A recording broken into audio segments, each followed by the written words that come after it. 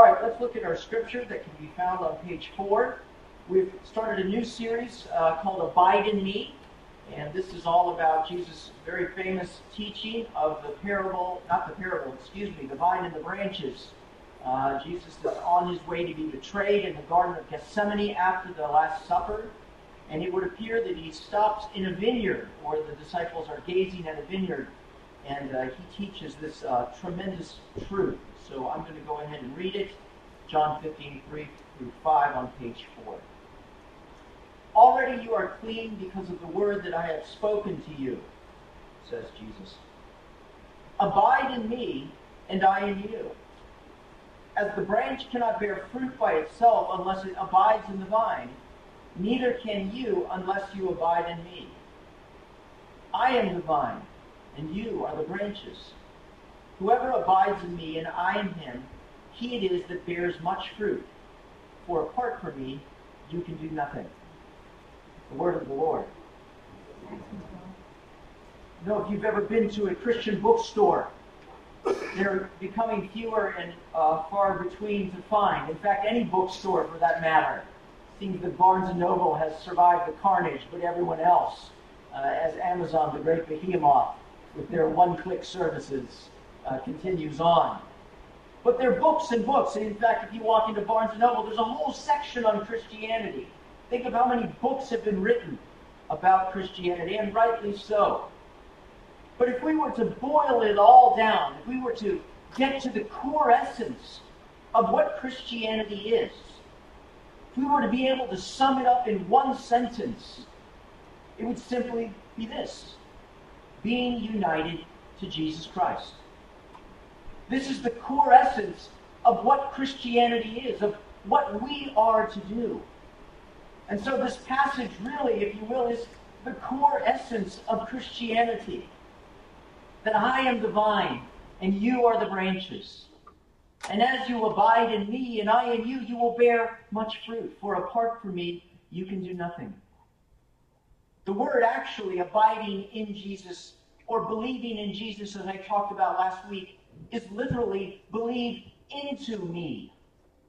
Now, there were a lot of things that we believe in, but this language that Jesus used about himself is the only language used this way in ancient manuscripts. If you read the text about Caesar, many people believed in Caesar, but no one was admonished to believe into Caesar. No one was admonished to believe into anyone.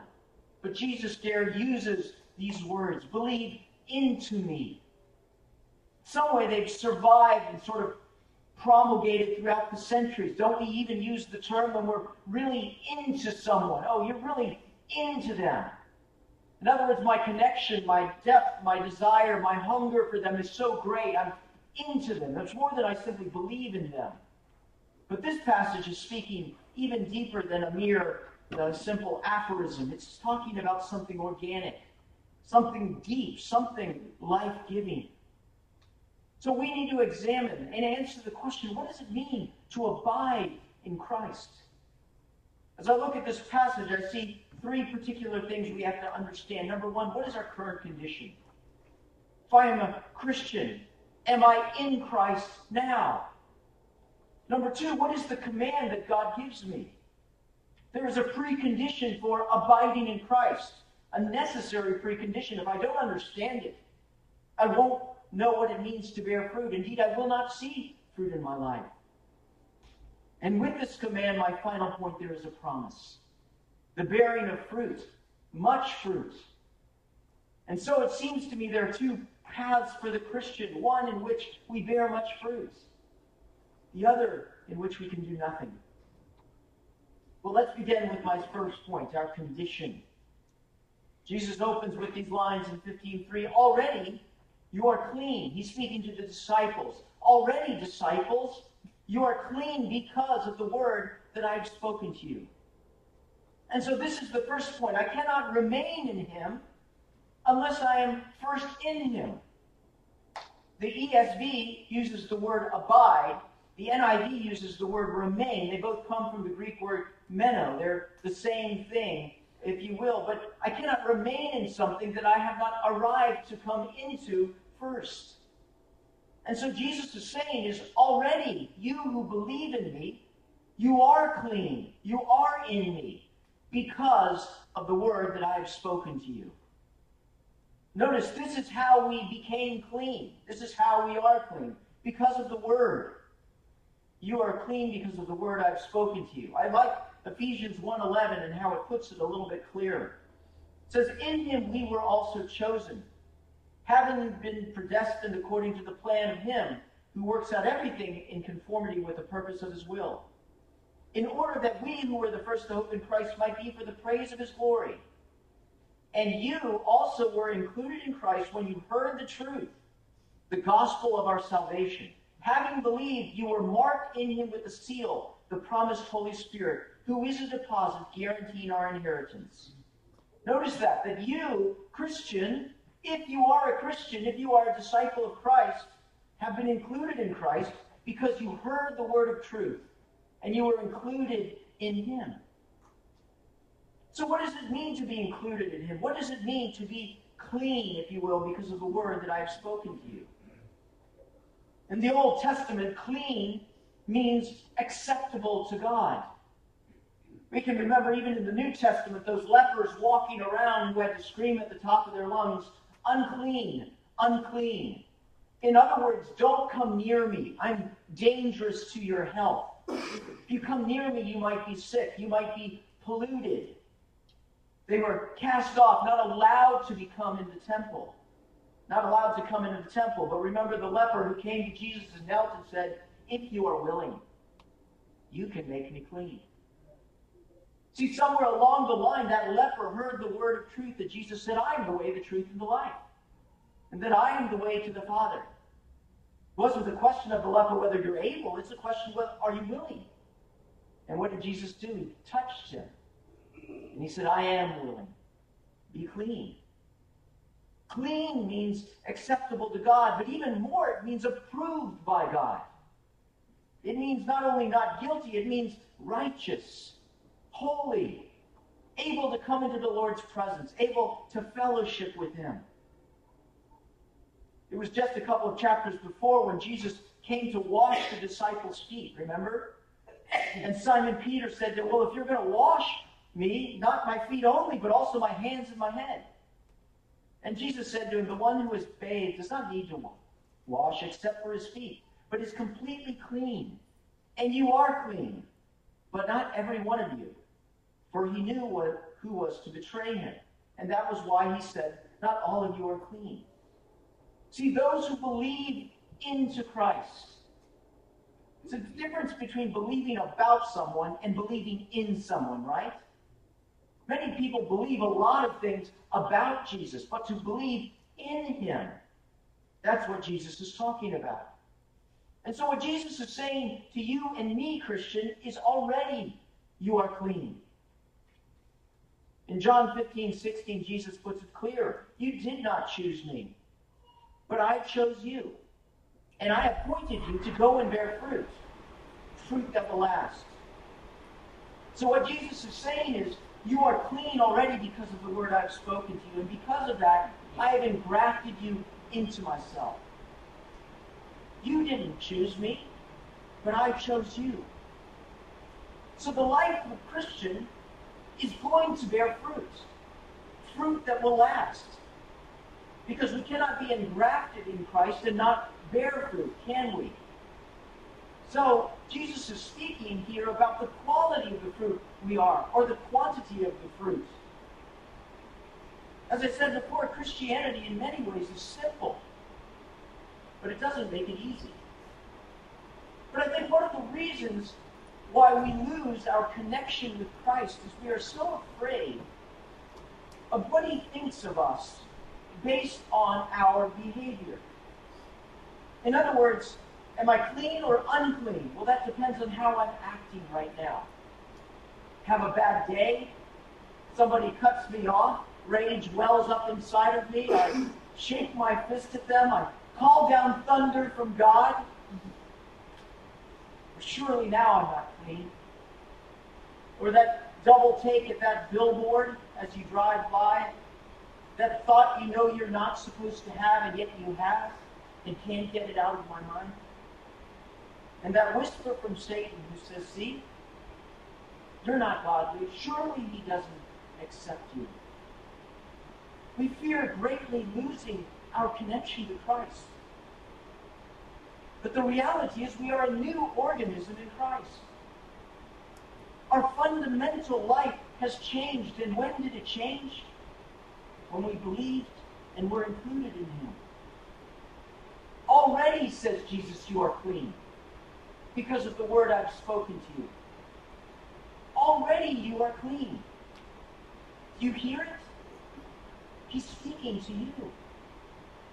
He is lifting up your head to tell you, oh child, even in the midst of your fallenness and the sins that you have committed, the sins you are committing, and the sins that you will commit, my blood, my overcoming life is greater than your faults.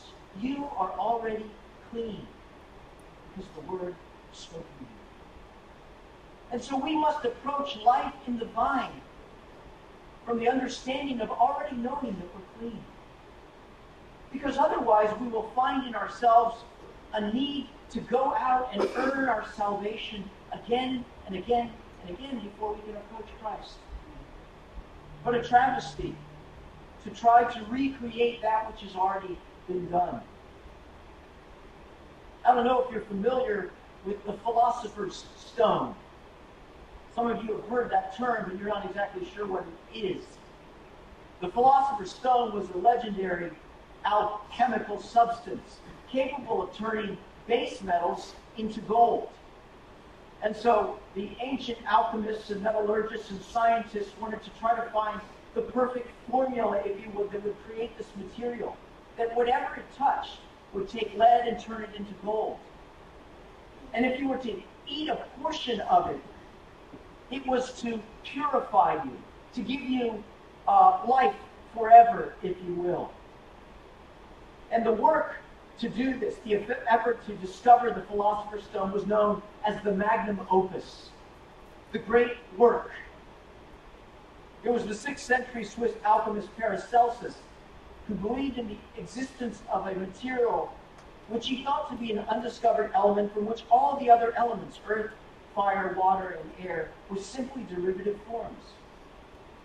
Paracelsus believed that this element was in fact the philosopher's stone. Why do I bring up the philosopher's stone? We know that Jesus is Lord. But sometimes we don't act any different from those mad scientists, do we? Trying to put together the perfect formula, something that we can touch or devour that will make us clean, make us acceptable, justify our existence before God. The reality is Paracelsus was right. There is an undiscovered element from which all the other elements are derived. But it isn't undiscovered, is it? It's a person. Jesus Christ is the philosopher's stone. He is that which takes that which is dead and brings it to life. And Jesus has touched our hearts. And he has said, you are clean. My life and death and life again is enough for you. Dwell in my life. So the beginning of all of this passage is simply this: that I am the one that makes you clean. So don't cling to anything else. Don't go on this endless search for that which will work, which will finally bring cleansing to your soul.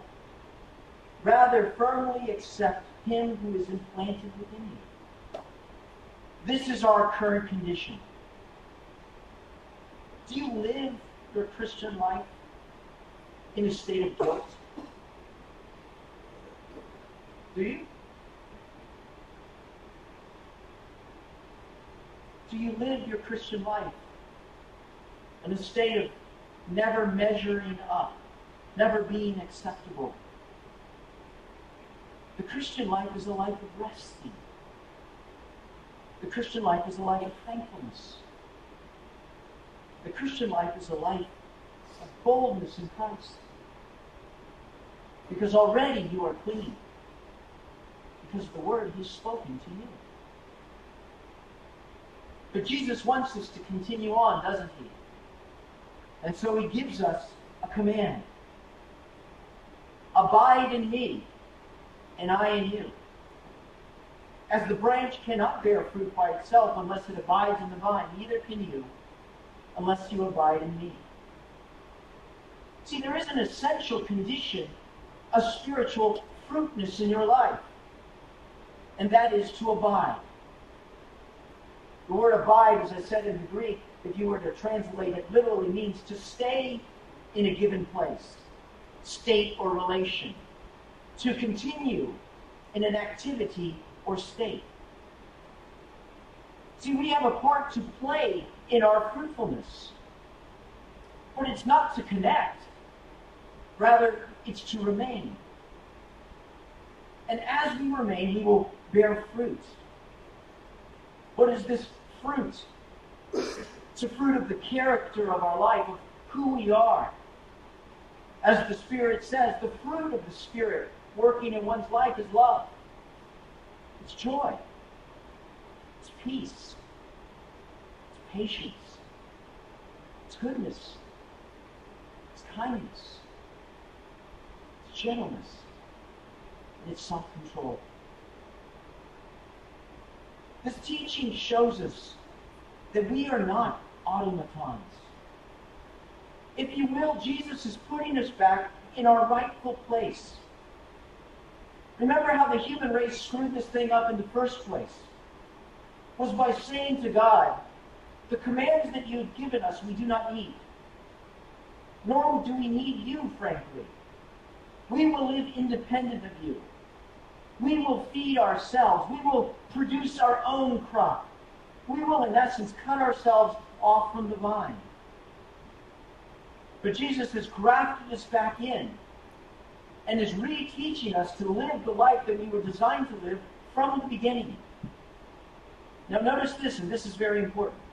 The command that Jesus gives us is not to produce, is it? He doesn't say produce in me.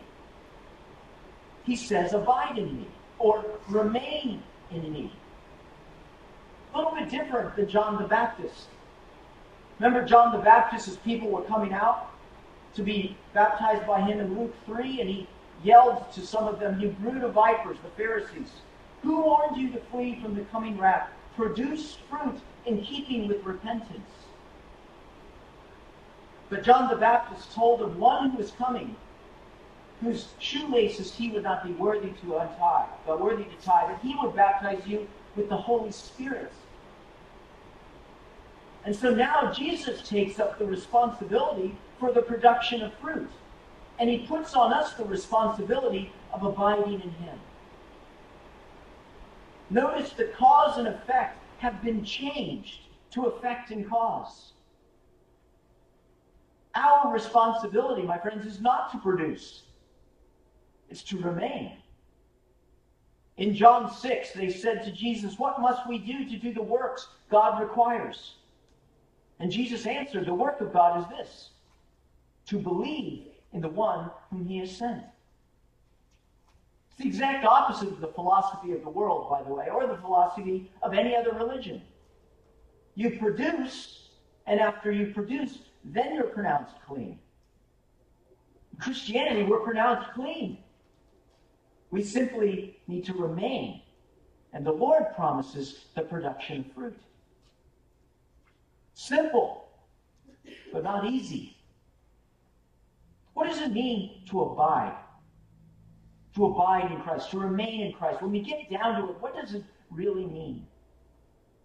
So we have to ask the first question, how do we connect initially to get in a state of abiding?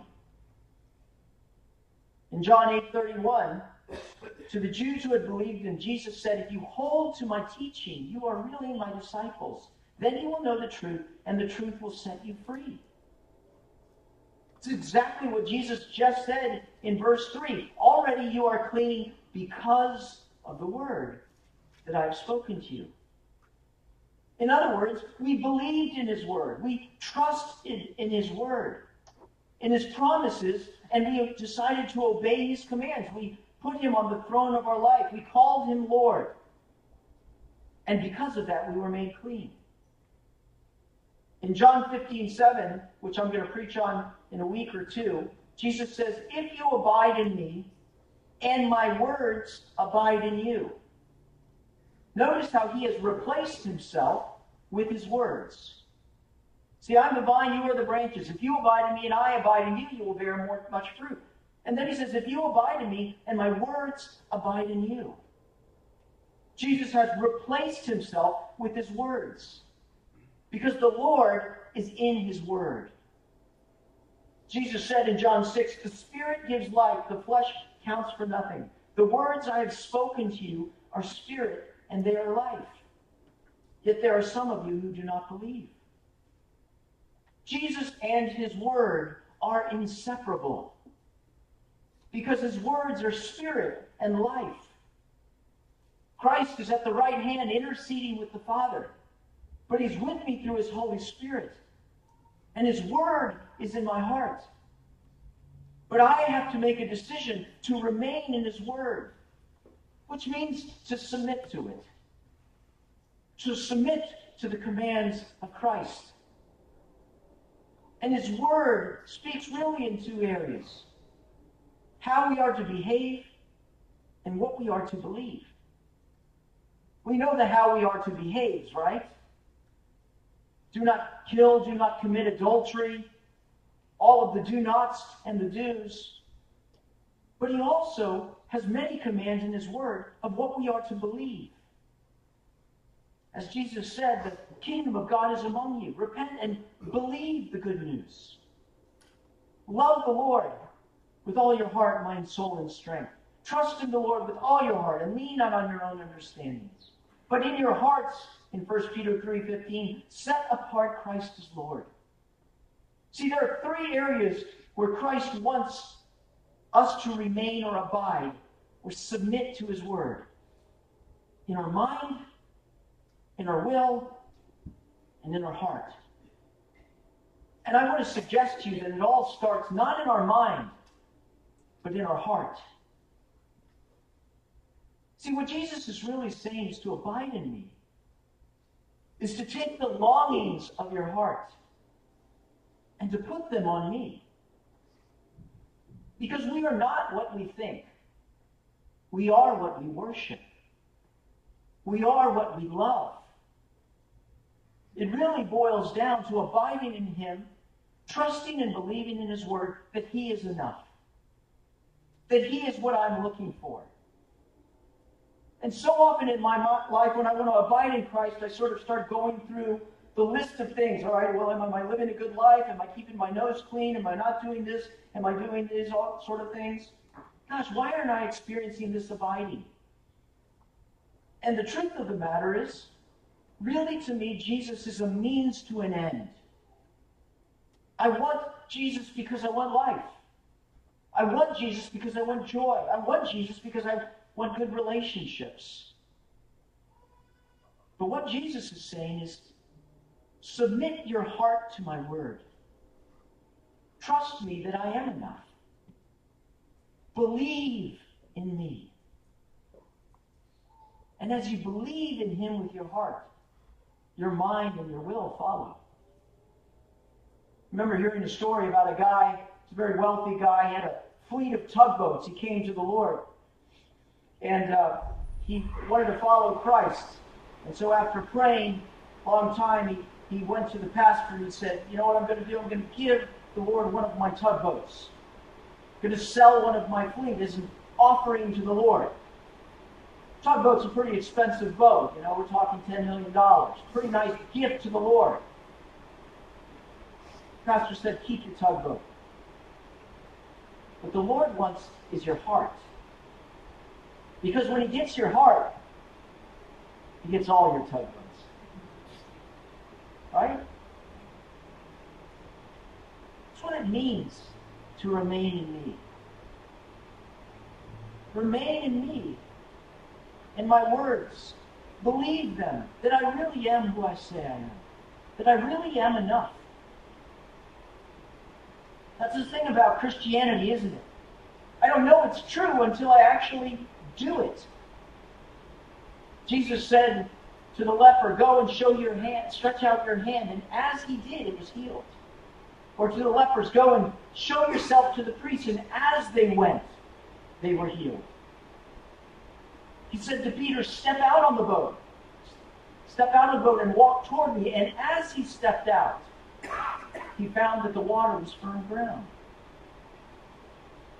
To remain in God, to submit to his word, is to believe and to love and to walk and to experience at that point the reality that Christ is life as his life flows through my life. I enjoy adventure-type sports, and one of them is kite surfing. Great sport. It's kind of fun. You throw this kite in the air that's bigger than a parachute. You attach it to yourself and hope you don't get thrown into a condo.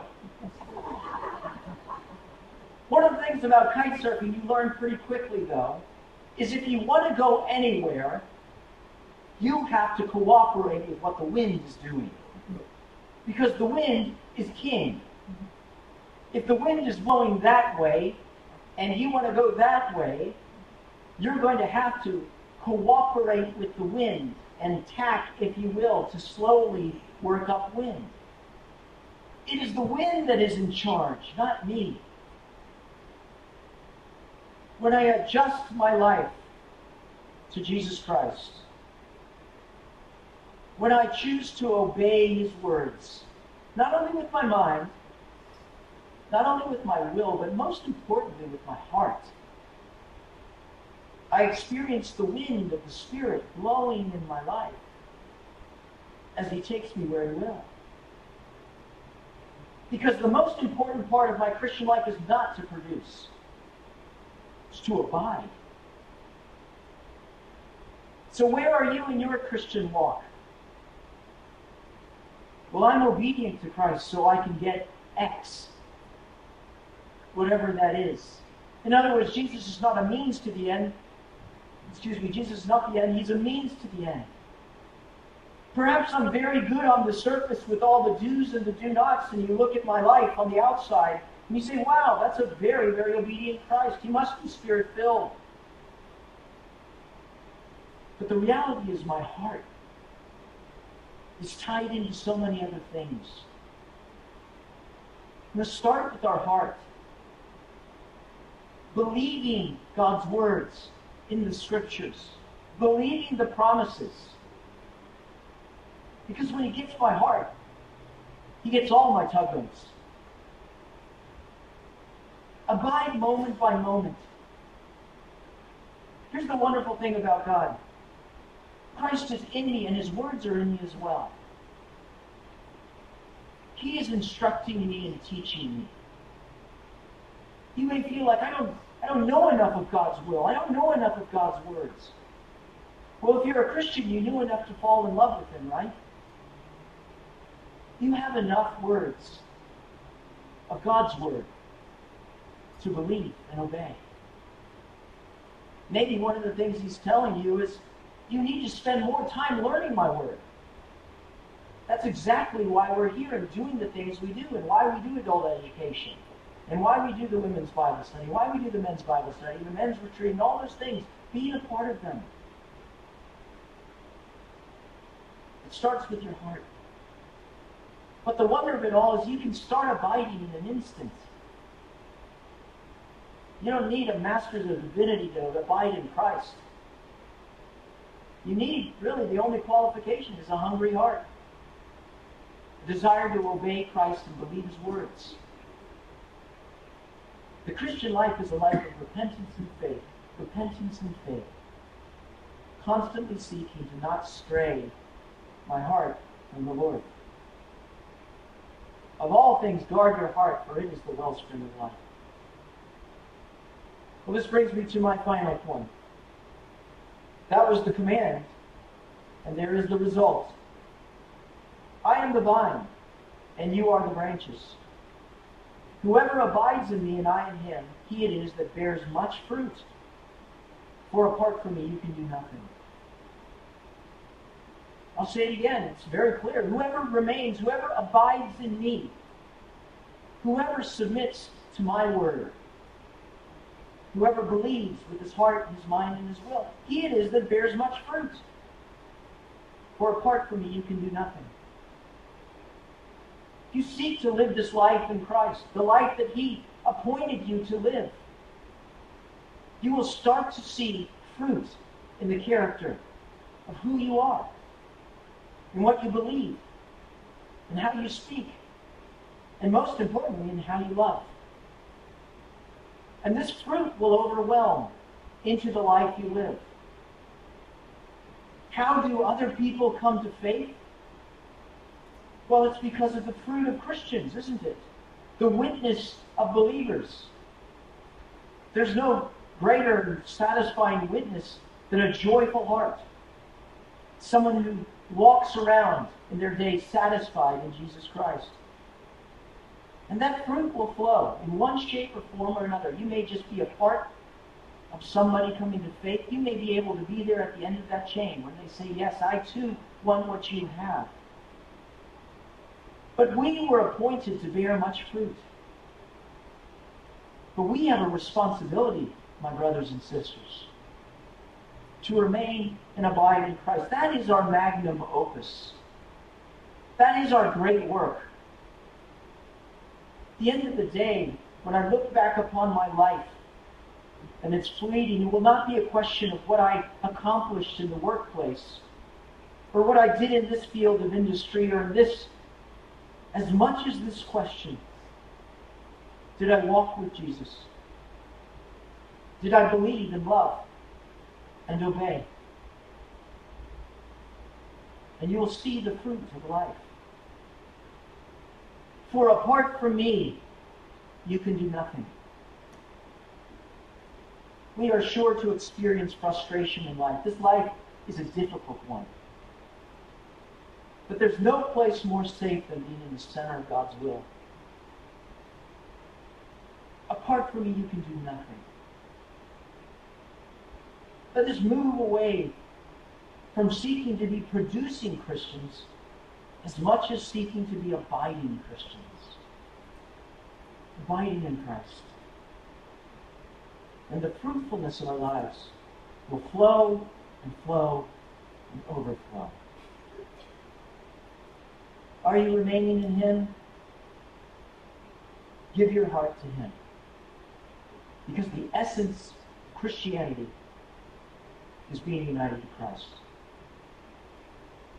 I am the vine, and you are the branches. Whoever abides in me and I in him, he will bear much fruit. You are already clean because of the word I've spoken to you. Live in me and I in you. By God's grace, we will do so. Let's pray.